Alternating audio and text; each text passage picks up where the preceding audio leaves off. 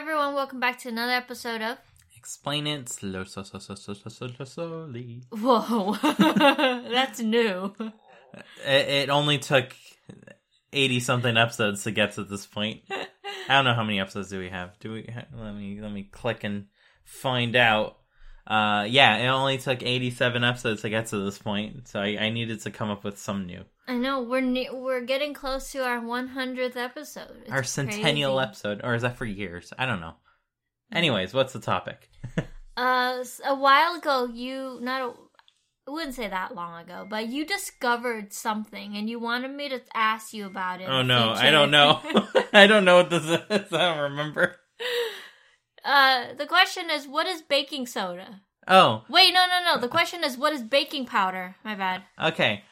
Cool. Acid-base reactions. Let me search the depths of my memory from when I was interested in chemistry many decades ago, which is 2. Baking soda. Baking powder. The question was, what is baking powder? Okay, let's start with baking soda. Okay, because let's start with it's soda. Part of it. No, not soda, but baking soda. I think I'm gonna get the chemical wrong. Sodium bicarbonate.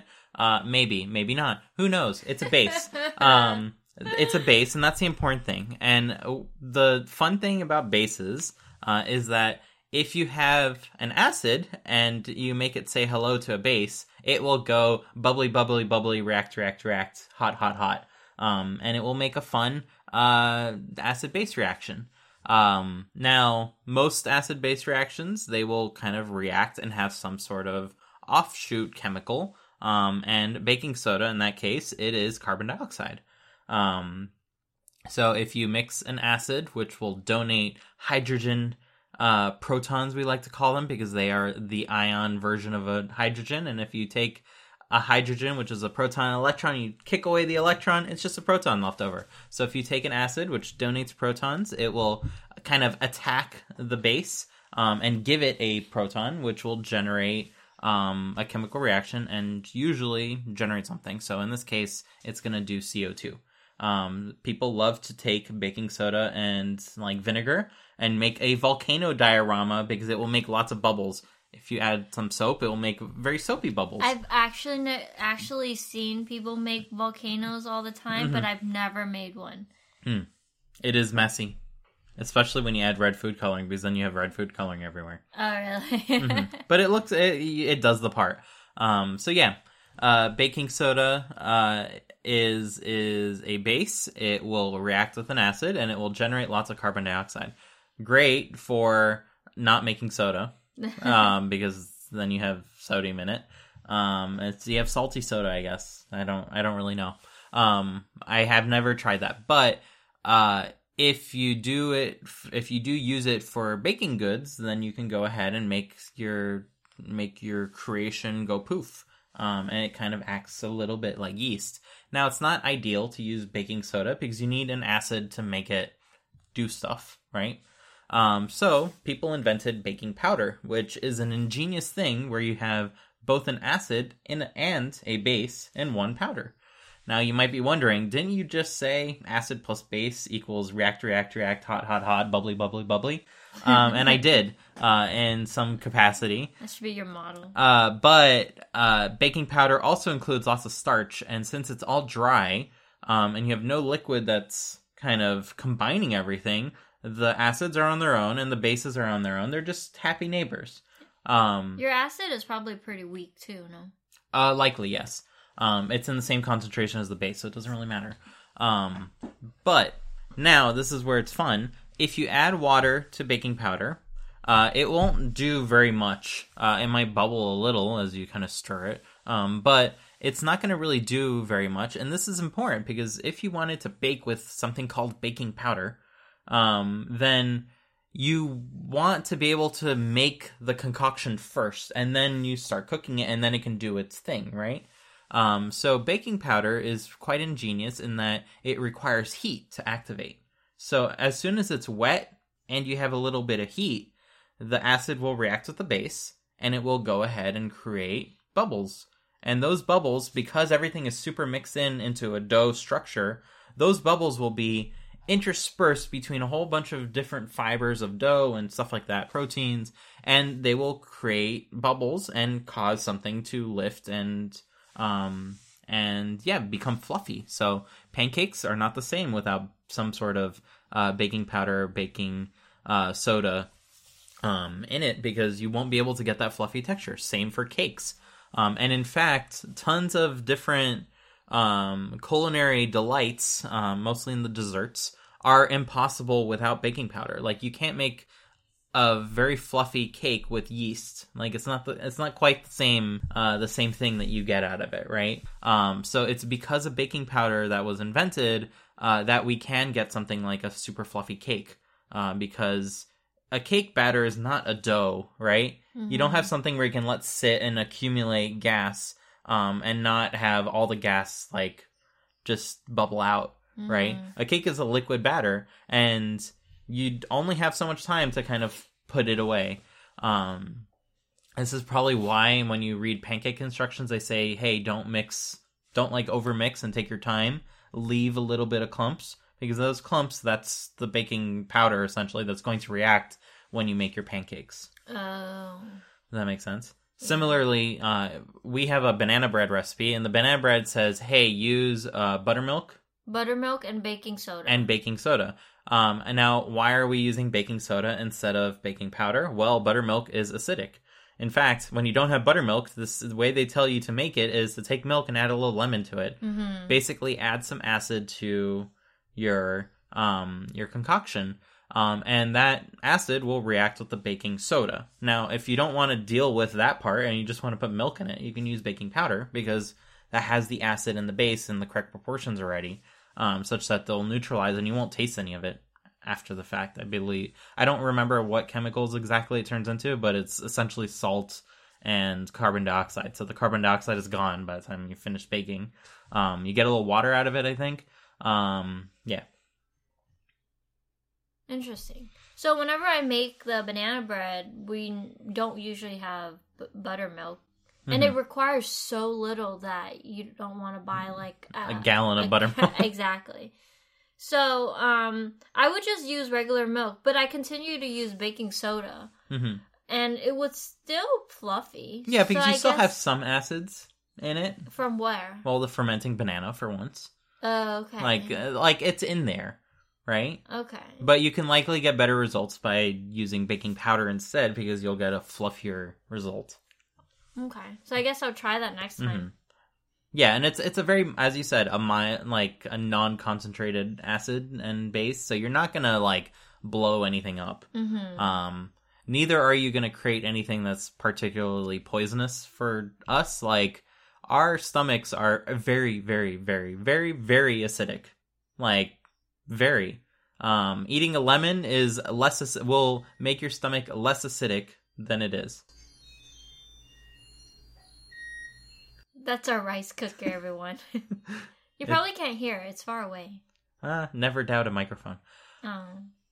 So, yeah, that's what baking powder is. I think it's pretty cool that we invented something that has like made possible an entire class of cuisine that was just not possible before. It's like, yeah, we knew yeast was a thing forever, right? We made beer out of it. We made bread out of it, but like, you can't use yeast for everything. It has very limited uses, and oftentimes, like, you would end up, like, if you wanted to make a cake or a bread without yeast, you'd end up with something very dense, and that's all there was to it until we found some chemistry that was beneficial. I know that soda water was something that was natural before it was like made industrially. Like, we had soda water forever, basically. It's from underground springs mixing with carbonates, and those carbonates putting CO2 in the water, so it was bubbly, like right out of the cave. Mysterious, but you can't take it too far because then it loses bubbliness, as we all know with like soda. So like that became a very important ingredient, because if you have bubbly water, you can make a lot of things that would have benefited from baking powder, but you have to be close to the bubbly water place, right? So then instead of like using milk and baking soda or powder next time I make banana bread, I can just put bubbly water in there. Not quite. It's not going to be as effective. Like, please use modern technology. It's very good at what it does. Okay. But if you're making something like a crepe, you have a very liquid batter, right? So if you introduce a little bit of beer or a little bit of soda water, that's going to allow you to have a very thin crepe. Because you're gonna be able to make something that is very light, if that makes any sense. Meaning, like, the bubble fill in the space, and then it pops, and then you left with a very thin batter. Yeah. Layer. Yeah. So I would need to do a lot more observation to tell you like what the process is. Yeah. But crepes with a little bit of beer or a little bit of bubbly water end up being a lot better than a more rubbery crepe that does not have that. Does that make sense? I thought it's meant to make things crunchy, like adding beer. Like Vietnamese crepe, the batter is made of regular flour, cornstarch, and then pretty much just water. I was told that if you put bubbly water, or if you put beer in it, it's when you cook it up, it makes it crunchy. It could, yeah. I mean, it depends on the heat that you're using, right? I use a rather low heat for French crepes because I don't want to burn them. So that ends up with a very different result than if you have it on high heat because you want it crispy. But I think it does benefit the batter to have something bubbly in it. Okay. Because it does make it light and allow you to get something very thin. Which I know is probably not... Like, everyone thinks of crepes as thin. The crepes that you get at a stall or a restaurant tend to be very thick, which is ironically enough because it's a pain to make thin crepes and they never look perfect. But thin crepes are like endlessly better because it's so light and it's so easy to have many after one another. The thin crepe, it's wimpy. You can't really fold it up and hold it without it like sagging on you. Yeah, it's not a presentable or the content falling out. That's why they do those really thick crepes where it's like 0.5 millimeter probably, where it's so thick that if you fold it and you hold it like a burrito, nothing is falling out of that, or that the shape of it remains. It doesn't like droop. Yeah. So that's the whole point. It's to make it look pretty. Is it good? Yeah. Think of puff pastry as a puff pastry with very, very thin and airy layers better than a puff pastry where like there's very few layers and they're a little thicker and it's a little like gnarlier to bite into it, right? It's harder. But if it's like super thin layers and there's 1,000 of them, then it's like super fluffy and it just like melts in your mouth. So crepes are not that thin, obviously, but a thinner crepe does get you a better experience, and yeah. I don't know, I don't have like a YouTube video or anything to share with you what kind of crepe I have in my head, but if you ever... The kind that you have. If you ever kidnap me and force me to make you crepes, then I will make you crepes. I would say the crepe that you make is so thin that you can probably see behind it. Yeah, you can definitely see through them. Yeah, you can see through it. And then you like to just eat it with brown sugar. You sprinkle brown sugar on top, you roll it up into a little... Roll? Yeah, a roll. Like, there's a term that everyone's familiar with, but if you just... roll it up like a cannoli shape. Yeah, it's a little wimpy, but like you can eat 5 of them and not feel stuffed. Well, that's why you eat 5 of them, because it's not as thick as the normal size. But then you can have one with sugar, one with Nutella, one filled with whipped cream, and you're eating this big fluffy thing. You can have one with strawberries. Like you can have variety, which is our favorite word. Crepes tonight. Oh, as dessert? Yeah, that's a good idea. Cool. Okay, we're having crepes tonight for a secret reason. I actually have a question. Back to the whole baking soda thing. You recently bought a giant bag, like a 2-pound bag of citric acid. Yes. Would you please tell me and the audience why you did that?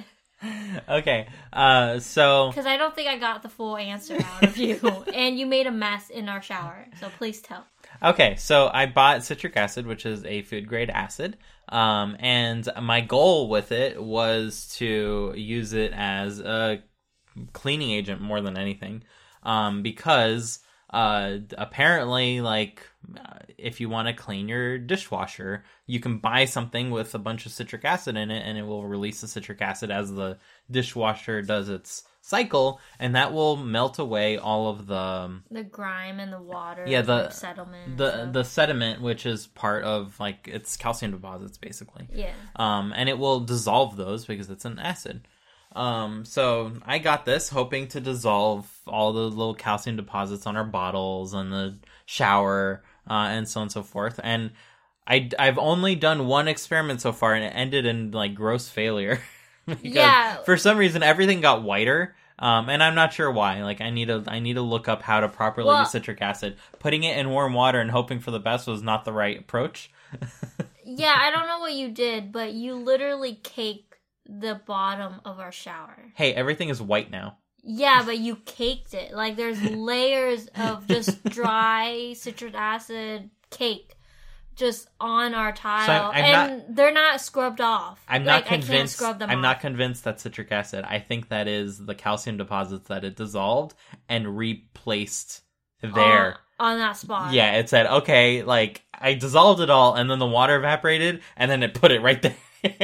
Okay. If that makes any sense. Sure, I guess, yeah, that does make sense. So here's an experiment we can try.